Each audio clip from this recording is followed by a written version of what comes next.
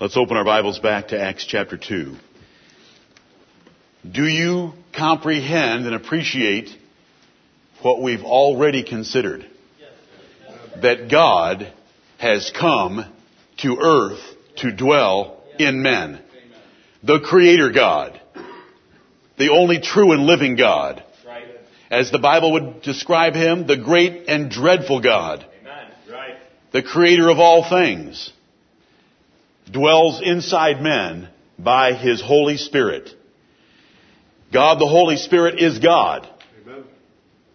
He is fully God and equal to God in every respect. He is a person of the Godhead. We use that designation, though it's not found in our Bibles, to help us understand. There is one God that reveals Himself to us in three persons.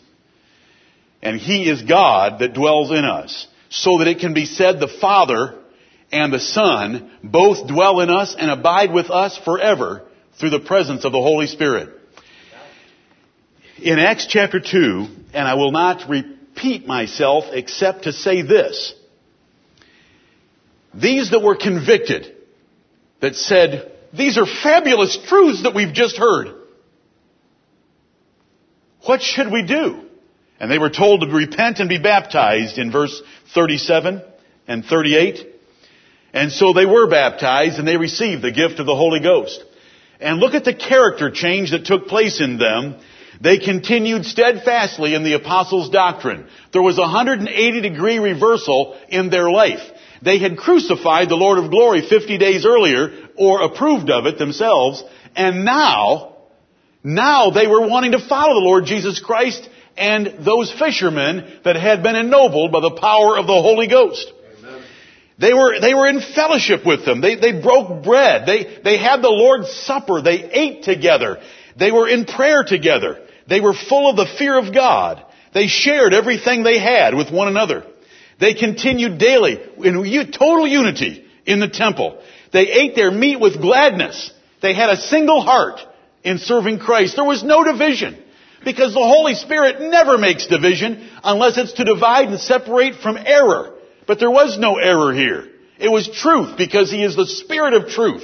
And He had poured out His truth on this church. They were praising God, and they had favor with all the people.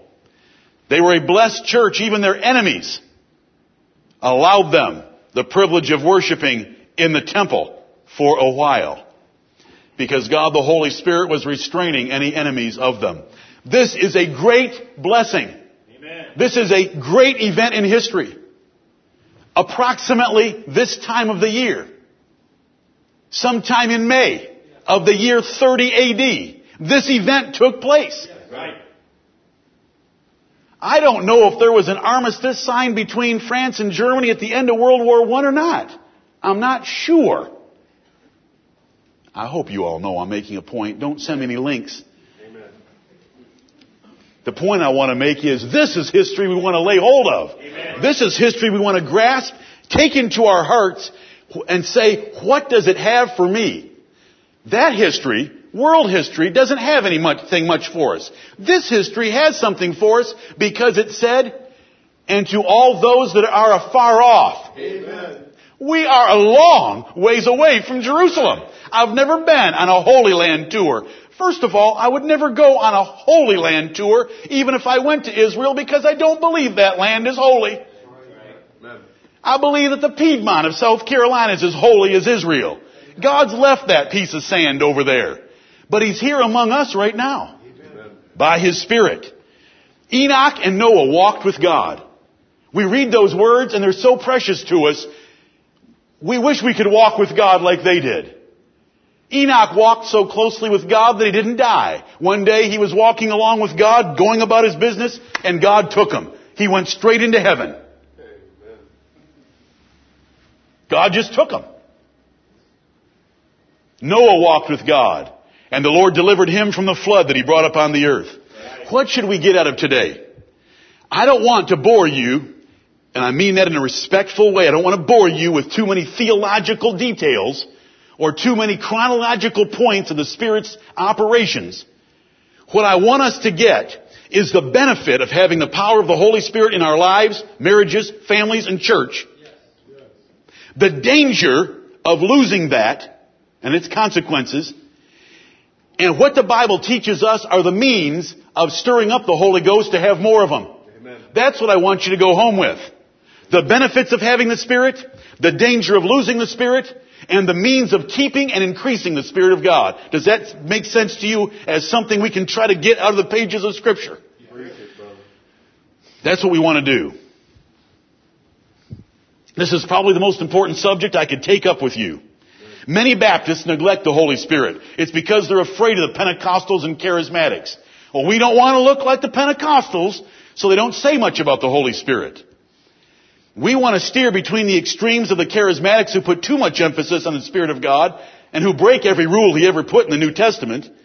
If you ever watch a group of Pentecostals or Charismatics speak in tongues, they will, if you'll give them 5 minutes, break every rule that the New Testament gives about the speaking in tongues. In 1 Corinthians 12 through 14. We don't want that ditch, and we don't want the ditch of Baptists who don't want to talk about the Spirit of God unless they look like that ditch. We want to go down the middle of the road.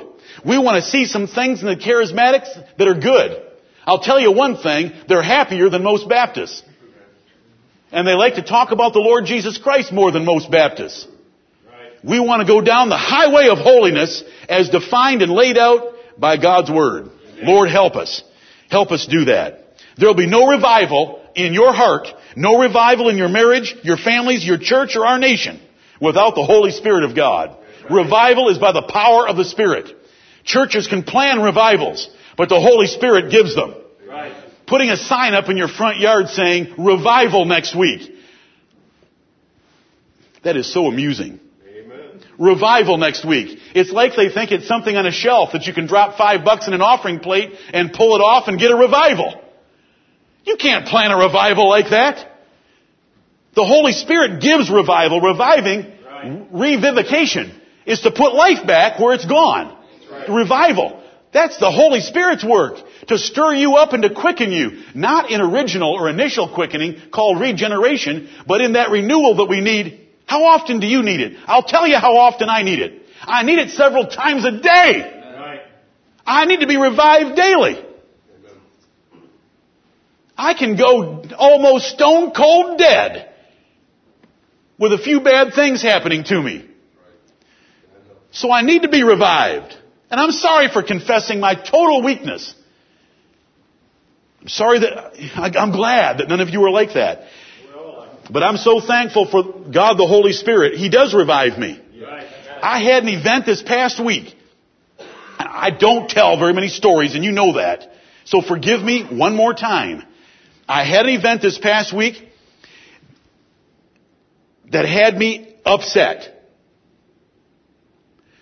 I knew what I needed to do. The Spirit of God is not in a closet. The Spirit of God is not I don't have a jar in the pantry. I have His words. I jumped into a chair, opened my Bible to the book of Ephesians, and the Holy Spirit laid a jewel on me. My wife knows about it. No one else is going to know about it. My wife knows about it. Amazing. You know how many seconds it was. Seconds. Perfect. Listen, that book is written to millions and millions of souls. How could it have something perfect for me? Because an author wrote this book that has infinite wisdom and knowledge, and he is able to write it for every single one of us, plus the countless millions of others who trust the Word of God and who have the Holy Spirit. The Holy Spirit led my fingers. I turned to my wife and I said, there's 31,117 verses in the Bible. How could I land on this one in 10 seconds? Amen.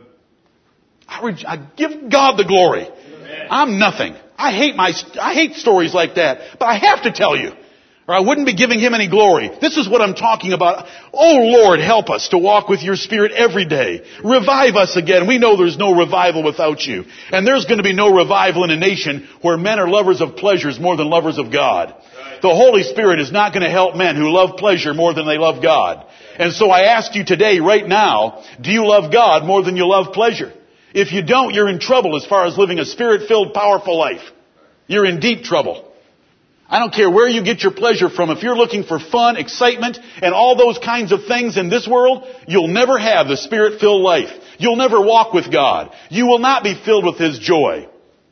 He will not be leading you wherever you go. He will not have your hand in His hand. He will not. Because He's offended, He's grieved, and He's quenched by you getting so much pleasure out of this life instead of thinking about Him and the life He's promised you by eternal inheritance. Last Lord's Day, I told you about our necessity of relying upon Him personally. Personally. The Holy Spirit has done so much for us from the beginning of the world. Right. He moved upon the face of the waters. The creation was done by the Holy Spirit of God. Look at 1 Corinthians chapter 6, and let's start going through the pages of Scripture and see what the Bible has to say about the Holy Spirit. Do you know that you were elected to two things? God the Father elected you to salvation to the obedience and sprinkling of the blood of the Lord Jesus Christ. See, God in His eternal counsel before He created Adam and Eve determined the way of salvation by a covenant among Himself. You say, among requires more than one, and you said Himself. That's a singular male pronoun. Are you confused? No. That's why when you go to Genesis chapter 1 and read about the creation of the world, and God said, let us make man in our image. Amen.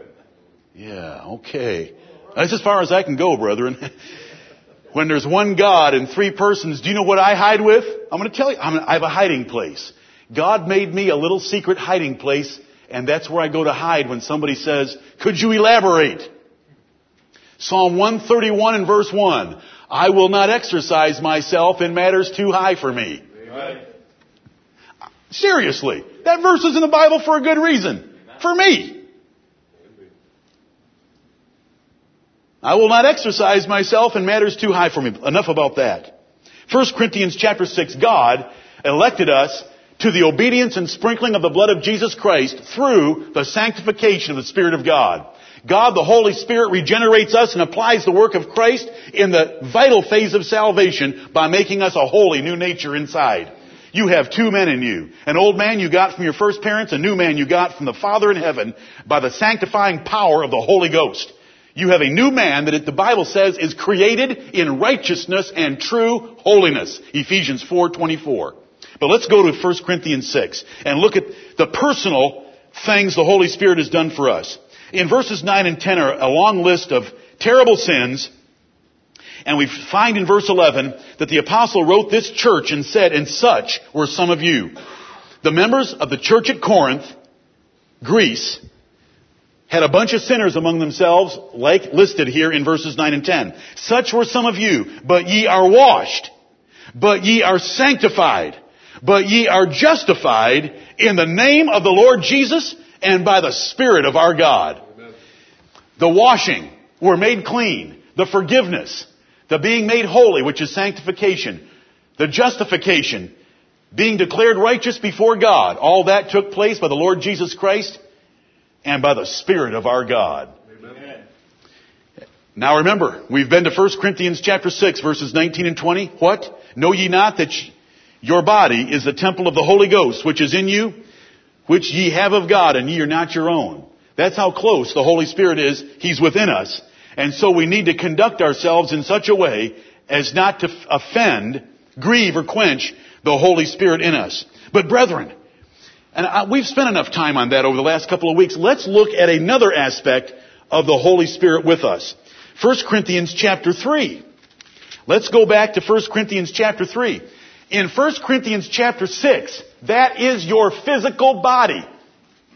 In 1 Corinthians 6, when it says, know ye not that your body is the temple of the Holy Ghost, if you go back there and read the 9 verses of context from 12 through 20, it says, meats for the belly for meats.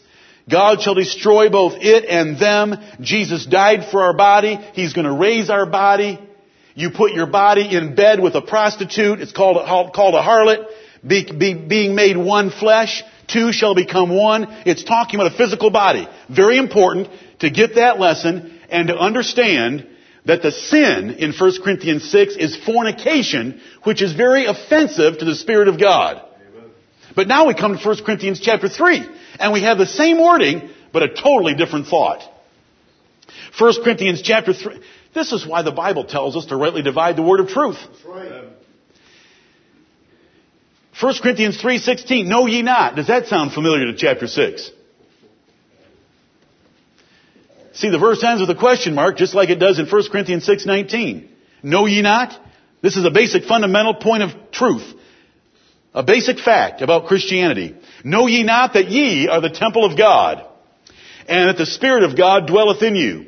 If any man defile the temple of God, him shall God destroy, for the temple of God is holy, which temple ye are. This is not the physical body. This chapter isn't talking about the physical body. It's not talking about fornication. It's talking about the local church at Corinth and the effect upon it by false teachers and the division and strife that was among them because of division by these teachers. If you were to read the whole chapter, it should be very simple to you. This is not the body. This is one temple that ye all are. Because ye all are the temple of God. You're a habitation of God through the Spirit. If any man defile the temple, what's he talking about here? Fornication? No, not at all. He's talking about any man preaching anything else than the Lord Jesus Christ and Him crucified. Paul said, I've laid the foundation as the wise master builder. If anyone else comes along and preaches anything else and builds wood, hay, and stubble upon my foundation of gold, silver, and precious stones, God will destroy him for messing the church of God. Come over to Ephesians chapter 2. This is another relationship we have with the Spirit of God, and we get it by being part of a local body and coming into its formal assemblies where we worship God together. God is dwelling in this temple.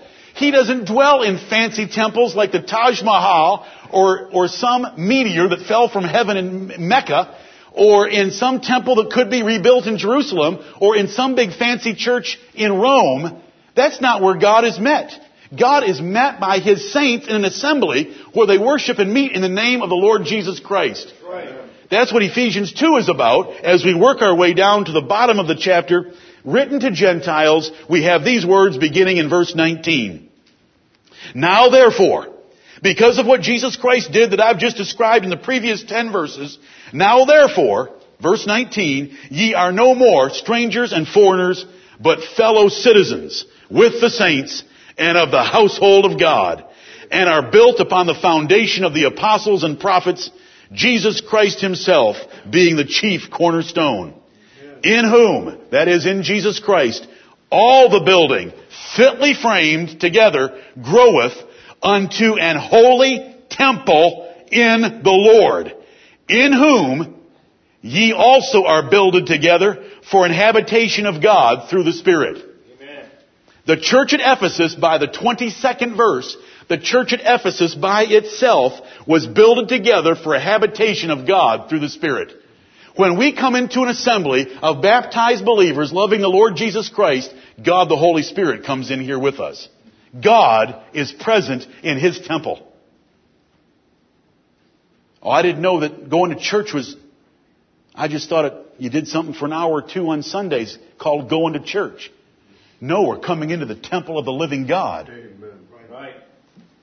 And God the Holy Spirit is here among us. It wouldn't matter if we walked out the door and did this in the parking lot. He'd still be among us because it doesn't have a thing to do with this room. Amen. It has to do with us being a unified congregation brought together by one faith in the Lord Jesus Christ and being baptized in His glorious name and committing ourselves to one another. We become a temple in the Lord. Amen. Wouldn't matter if we were inside or outside because the Lord doesn't care about the room. We could meet anywhere, and we have over the years.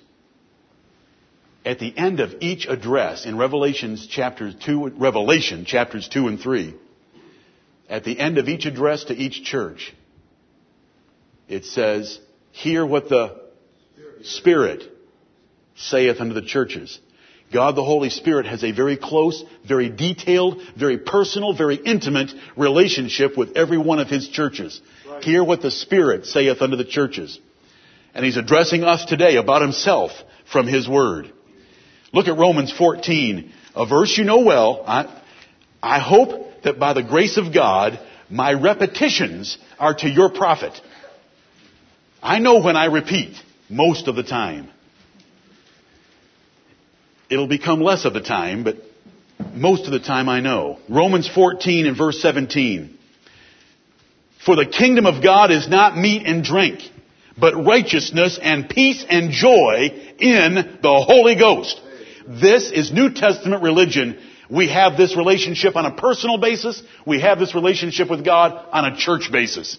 And this is how we can serve God acceptably and be approved of men. Is righteousness and peace and joy in the Holy Ghost. The Holy Spirit is not a force. He's not an it. He's not a thing. He's not a force field. He's not an emanation. He is a personal being called God. Many verses could be looked at to prove this. In Acts chapter 5, and you're not too far away, in Acts chapter 5, Ananias was accused of lying to the Holy Ghost and of lying to God. Because God is the Holy Ghost, and the Holy Ghost is God. To lie to the one is to lie to the other because they're the same. The Holy Ghost is God. It's God the Holy Spirit.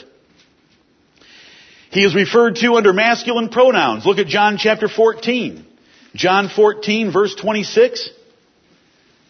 But the Comforter, which is the Holy Ghost, whom, not which, but whom the Father will send in my name, He, not it, He shall teach you all things and bring all things to your remembrance whatsoever I have said unto you. That's John 14:26.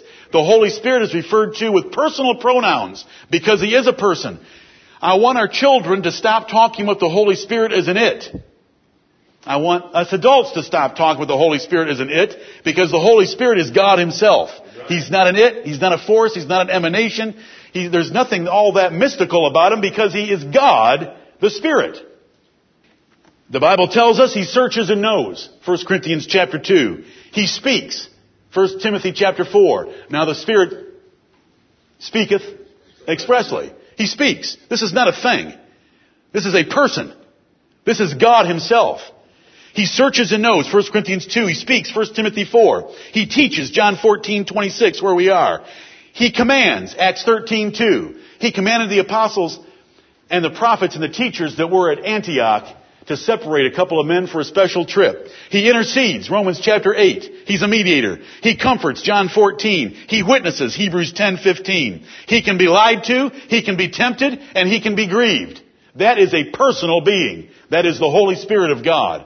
So let's take precautions that we do not speak of Him as an it, but we speak of Him as God Himself. Look at 2 Thessalonians chapter 2. Let me quickly review the 5 phases of salvation with you and see the Spirit of God involved in all of them. The Spirit of God involved in the eternal covenant of grace was assigned to apply the work of Jesus Christ to us individually and personally.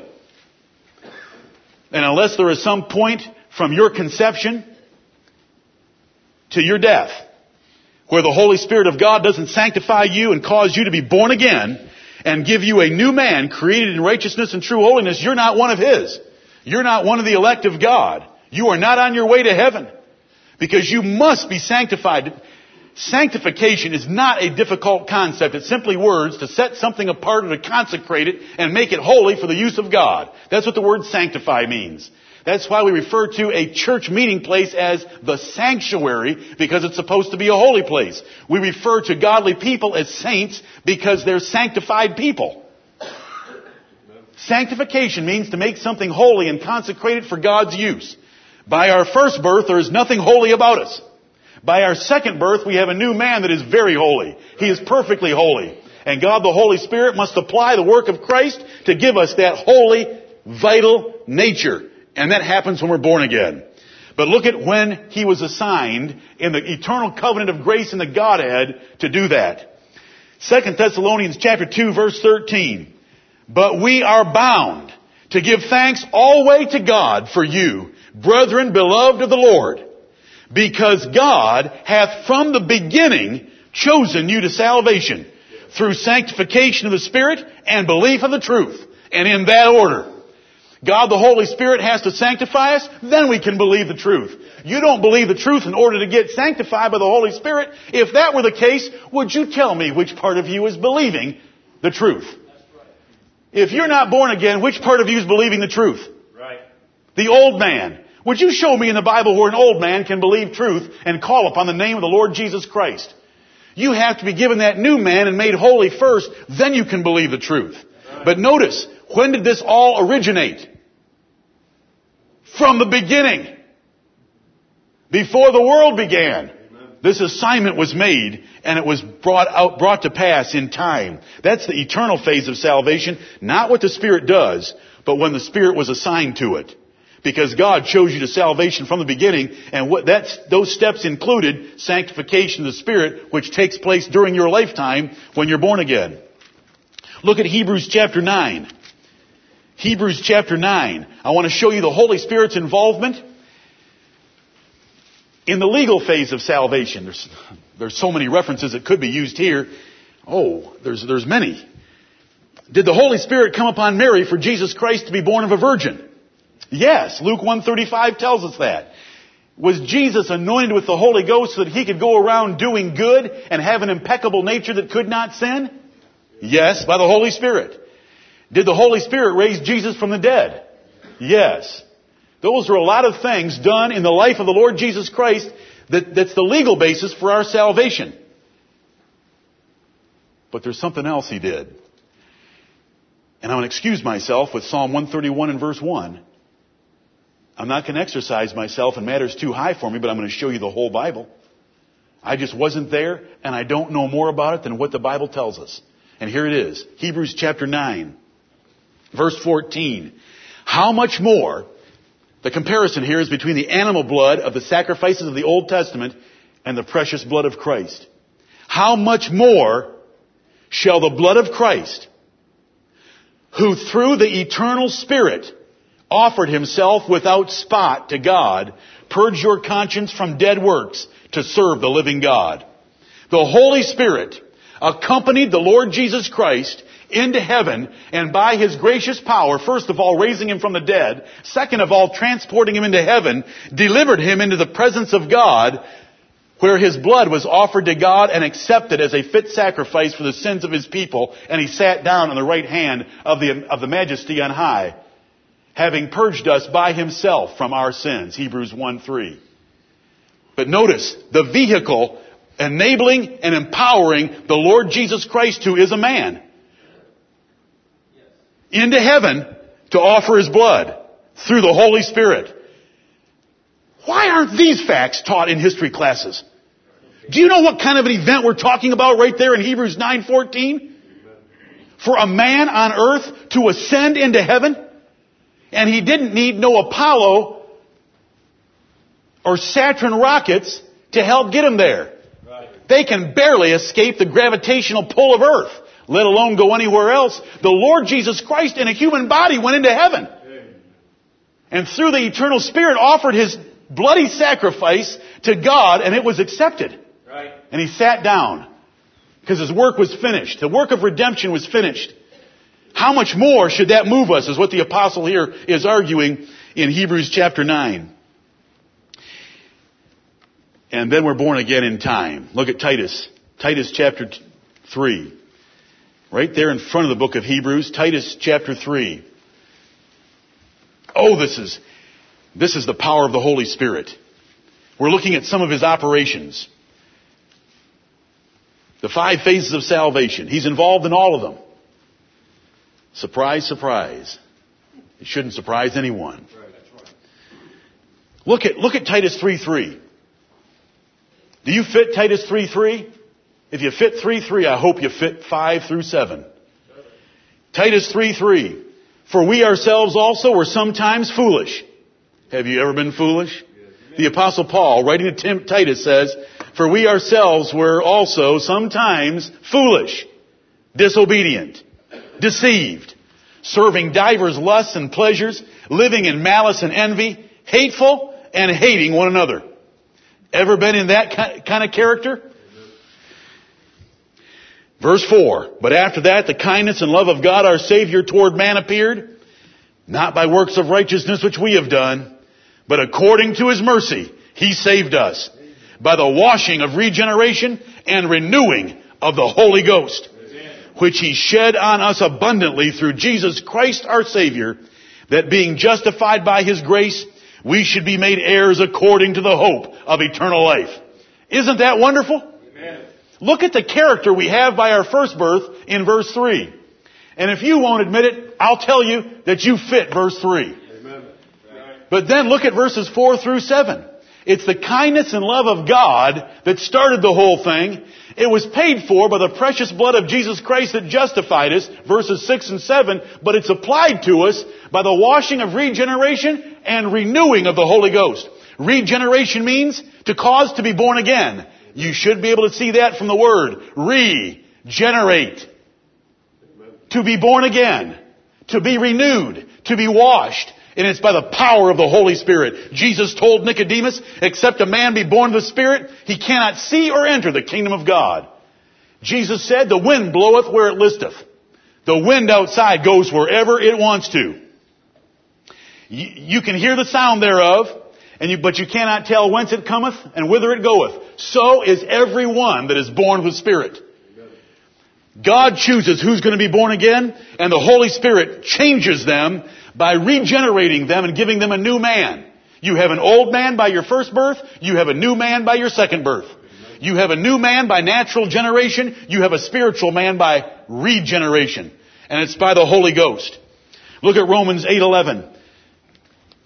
Well, we're skipping a phase, and that's the practical phase of salvation. If you think you can believe the gospel and bear any fruit in your life without the Holy Spirit of God, you're a fatalist. And you're greatly confused. Because without the power of the Holy Spirit, you can bear no fruit at all. Without me, Jesus said, ye can do nothing. And He was talking to men that were born again.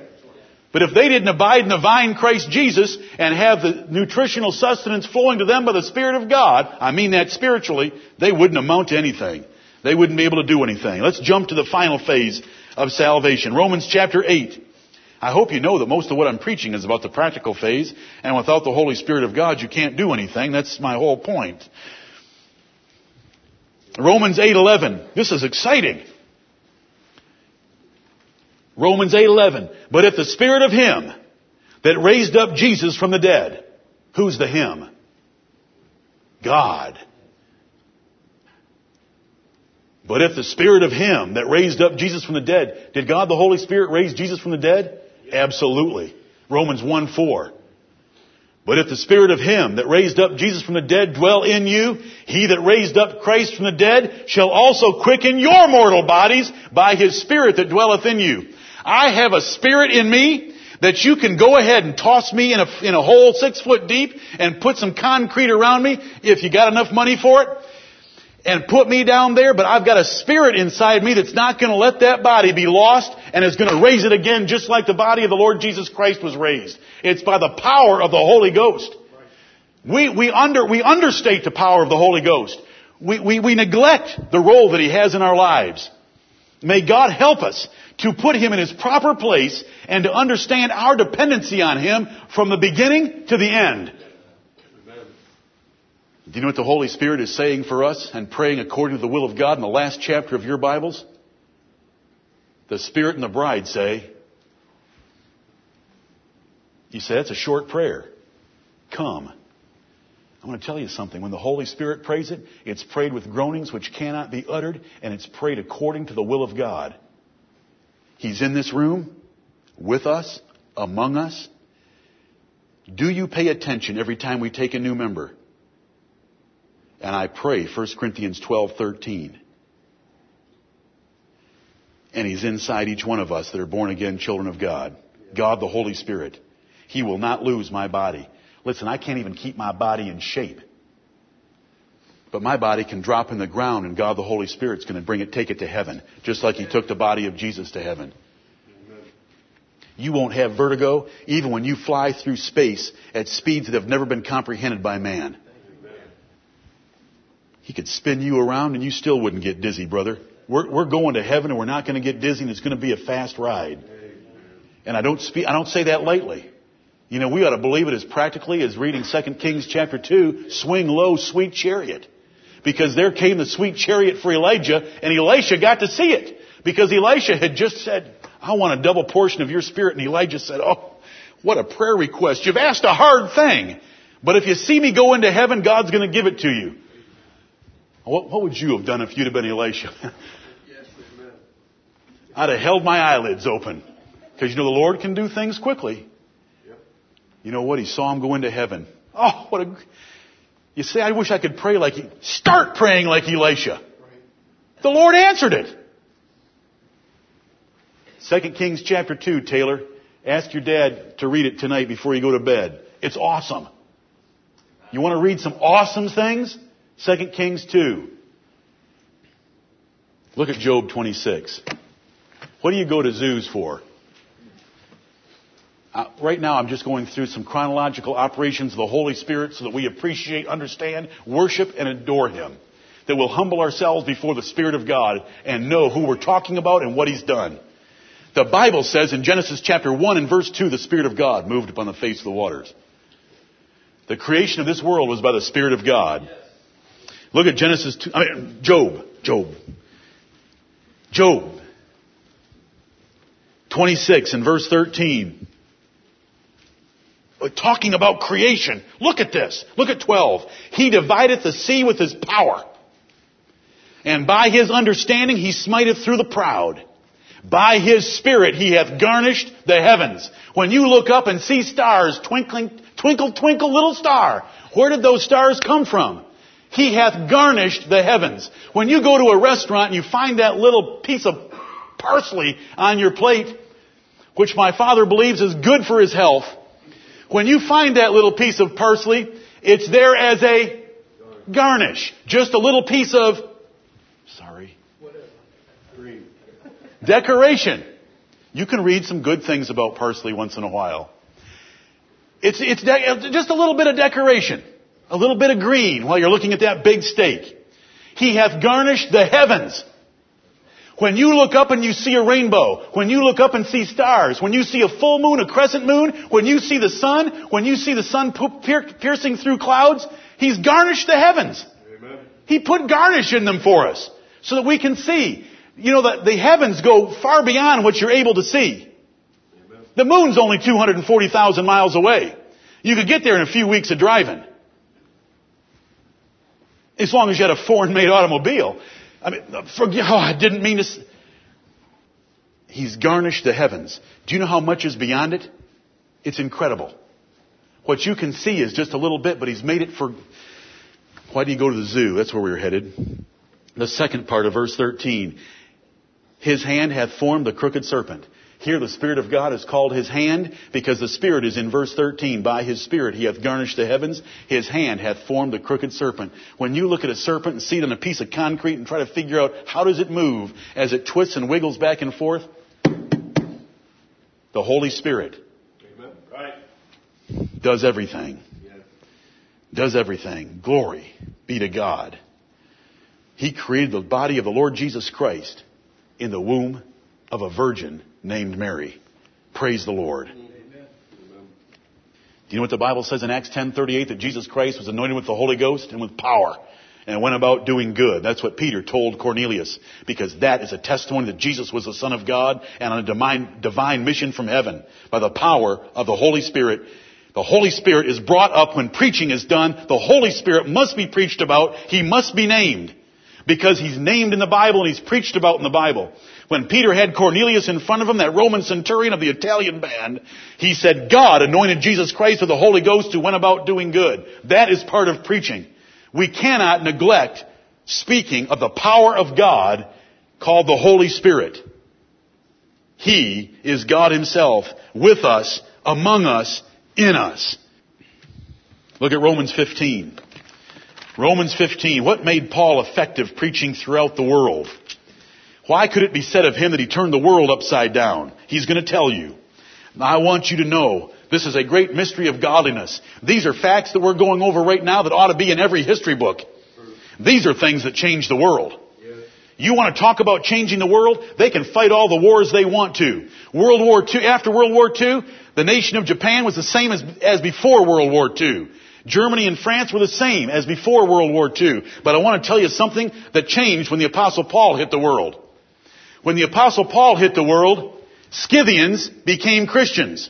Amen. Jews became Christians. Amen. Greeks became Christians. Barbarians became Christians. There was a multinational, international change that took place where they all joined the kingdom of God under the reign of the Lord Jesus Christ. Amen.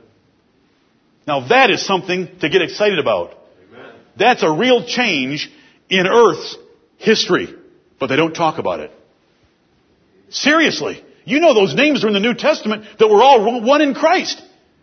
Amen. Crossing national boundaries. It didn't matter. By what power were these changes wrought? Let me look at these verses. Romans 15 verse 18. Romans 15:18. Forgive me in my groaning. But there are other verses in Romans 15 that deserve to be read. But beginning at verse 18, I will not dare to speak of any of those things which Christ hath not wrought by me. I wouldn't tell you anything that Jesus didn't do by me. To make the Gentiles obedient by word and deed. All these things that I'm about to tell you were done by Jesus Christ in me. Through mighty signs and wonders. By the power of the Spirit of God. So that from Jerusalem and round about unto Illyricum, I have fully preached the gospel of Christ. Illyricum is modern day Yugoslavia. And he says roundabout because he didn't get on a plane at the Jerusalem airport and fly to Yugoslavia. He went north to Antioch of Syria, across the Mediterranean Sea, through Turkey, through Greece, all the way up to what we would call Yugoslavia by the power of the Spirit of God, performing miracles at every stop so that they would know that this little man, this little Jew, despised by the rest of the world, was an ambassador of the high King of heaven by the power of the Spirit of God. And he turned the world upside down. And the mystery of godliness is this. God was manifest in the flesh, justified in the Spirit, seen of angels, preached unto the Gentiles, believed on in the world, and received up into glory. Amen. This is what we believe. This is what needs to be taught. This is what our children need to love the most. The rest of the stuff is worthless, nonsensical information. Amen. Let Google keep track of it. Our minds and hearts need to be keeping track of this and rejoicing in it. Please understand me, children. I just told you to go get an A tomorrow on your final exams. You all should know that. And if you don't, your parents, I'm sure, will take care of the misunderstanding when you get home. Did you know that the Spirit of God can use a reprobate? Yeah. Did you know that Balaam prophesied very well? I love some of his prophecies, don't you? Let me die the death of the righteous. But there's just one problem. He didn't. Do you know how he said those words? By the Spirit of God that came upon him. Judas Iscariot performed every miracle that Peter, James, and John did. That's why at the Last Supper they couldn't figure out who the betrayer was.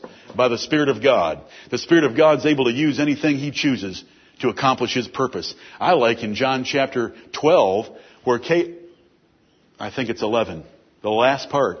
Caiaphas the high priest prophesied to the Lord Jesus Christ. Even while they were in a conference figuring out how are we going to kill Him. That's the Lord. Amen. That's the Holy Spirit. You say, I just don't know what to do about my Johnny. I'm going to tell you what to do about your Johnny. And I use Johnny so I wouldn't embarrass anyone in here who has a name of your own. Or more. I don't know what I'm going to do about my Johnny. I'm going to tell you what to do. Get down on your knees and beg for God the Holy Spirit to make a change in Johnny. Because God the Holy Spirit is able to change Johnny. This is why I'm preaching on the Holy Spirit. This is one of the reasons I'm preaching on the Holy Spirit. The Holy Spirit can change any man's heart. And he doesn't have to work hard at it. And he's not worried or intimidated by the work. He can do it. Amen. When Moses picked 70 helpers, do you know what God told him to do? You go over and stand next to those 70 helpers, and I'm going to take some of the Spirit I've given to you and give them a little bit so that they can help you out. That's powerful. Before Moses died, he gave the Spirit God had given him to Joshua. So there's so many different references that we could look at. The Spirit of God gives men revelation in the knowledge of God. Revelation. Revelatory ability and power.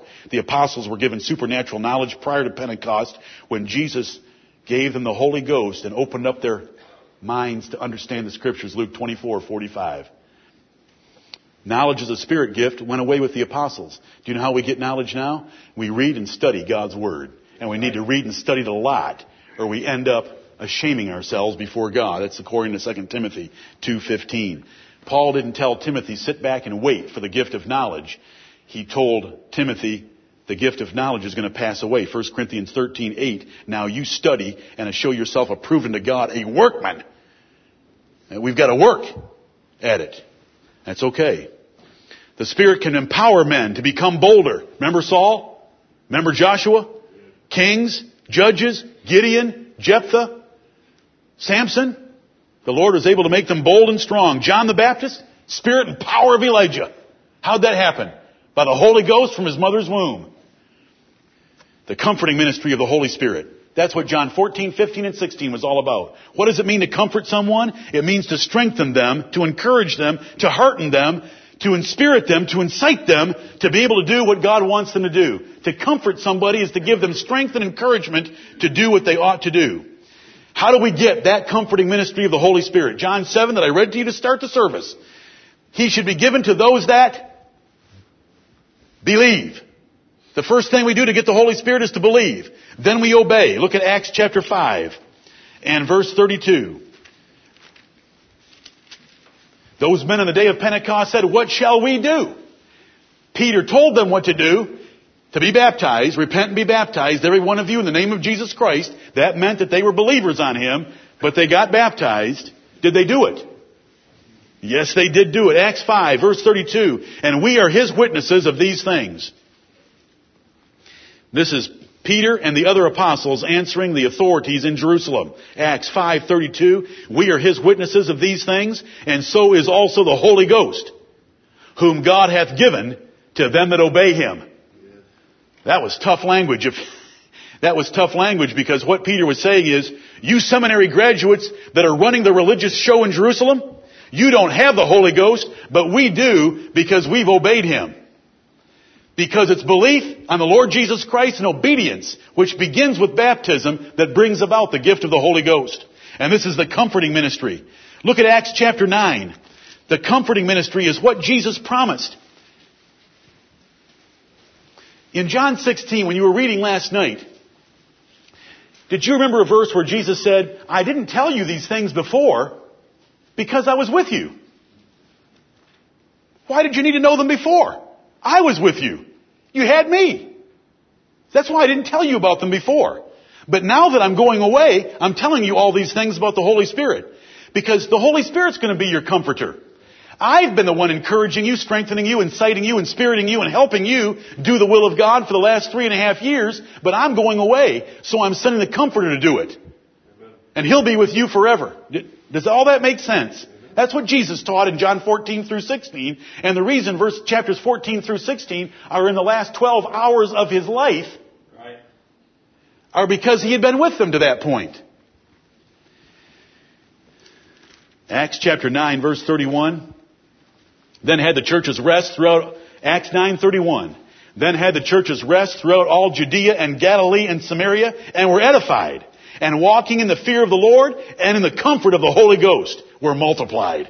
This is the comforting ministry of the Holy Spirit of God poured out on the day of Pentecost according to the promise of Jesus and John to replace the resurrected and ascended Lord Jesus.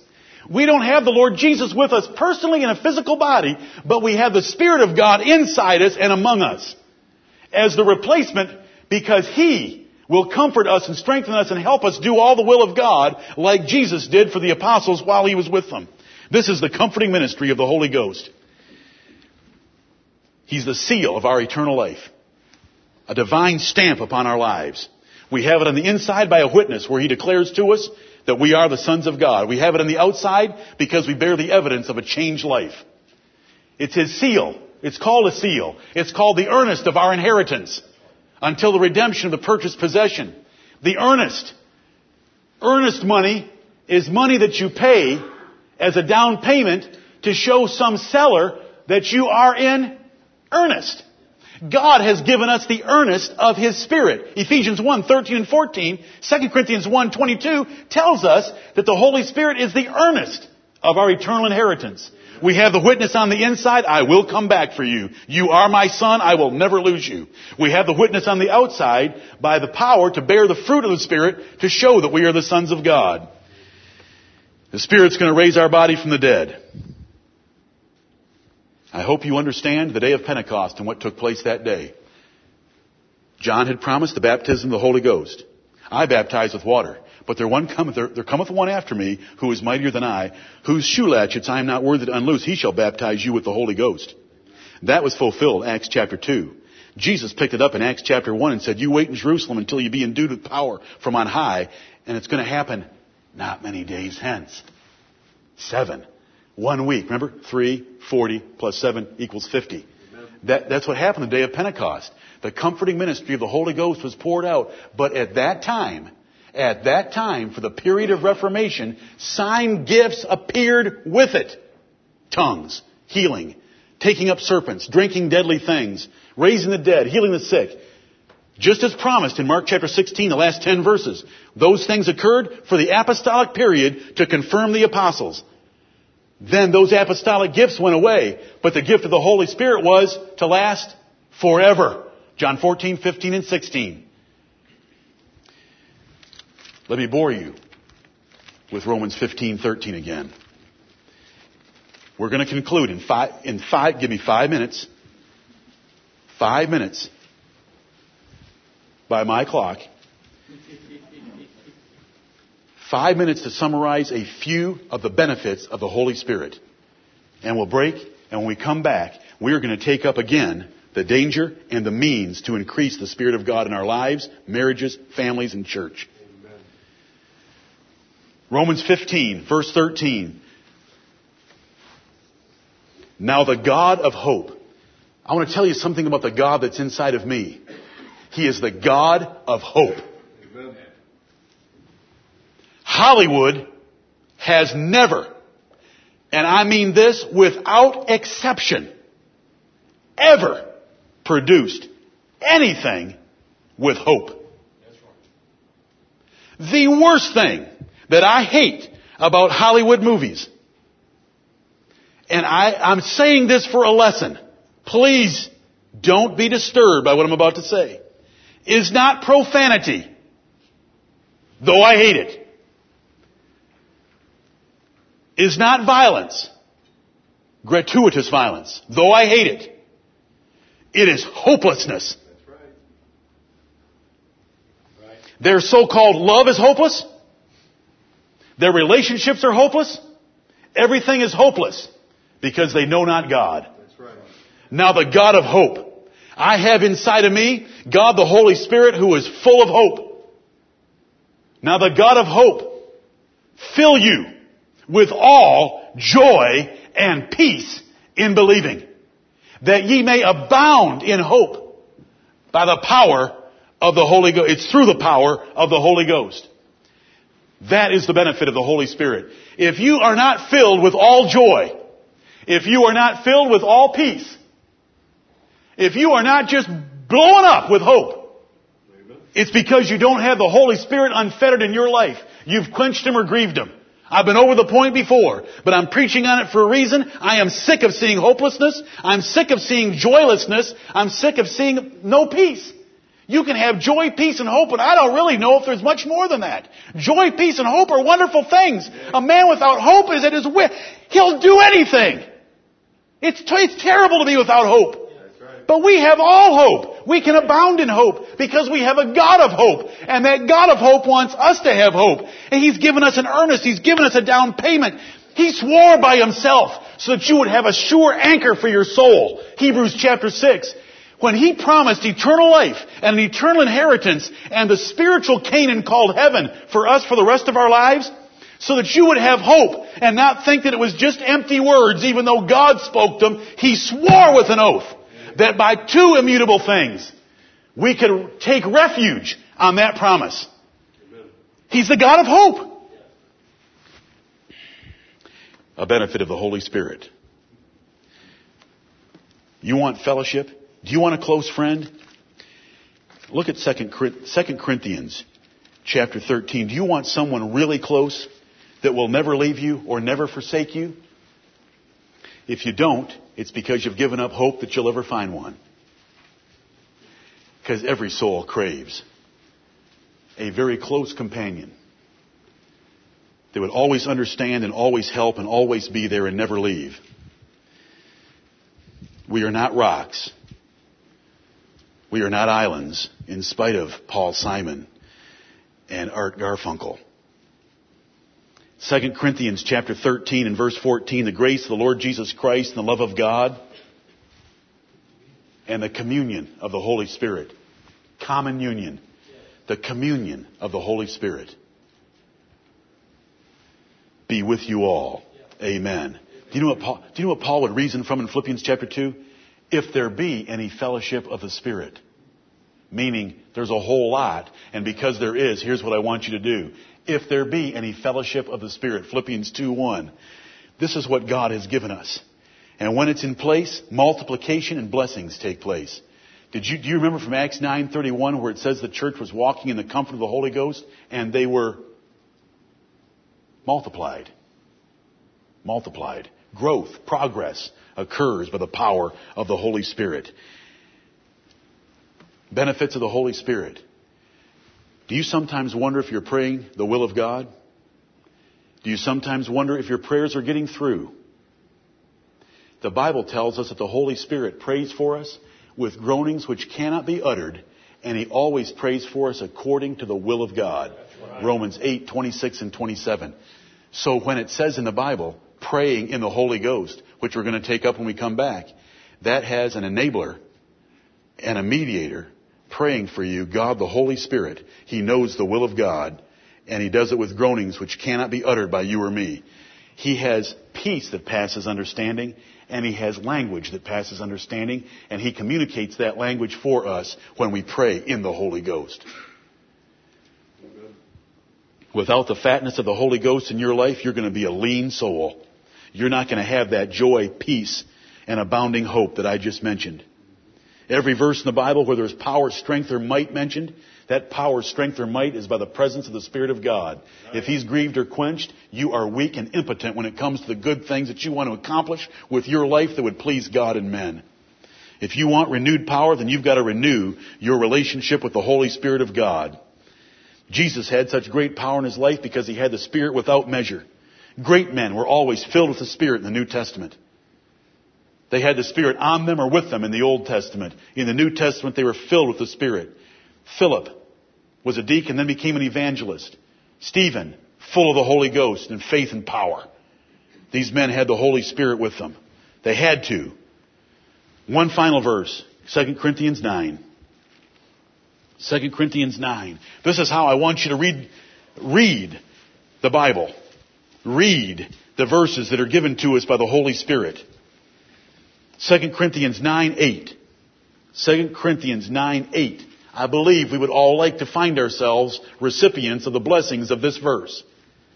And God is able to make all grace abound toward you, that ye, always having all sufficiency in all things, may abound to every good work. Would you like Him to use a few more alls to get the point across? Or were there enough alls for you? And was the always good? Amen. What is that? How is that done? By what power? Spirit. The power of the Spirit of God. Amen. God is able, by the power of the Holy Spirit, to make all grace abound toward you, that ye always, having all sufficiency in all things, may abound to every good work. This is the good word of the Lord. Amen. Written by the good Lord Himself. Purchased by the Lord Jesus Christ. Executed by the Spirit of God for us. May the Lord bless the preaching of His word. Amen.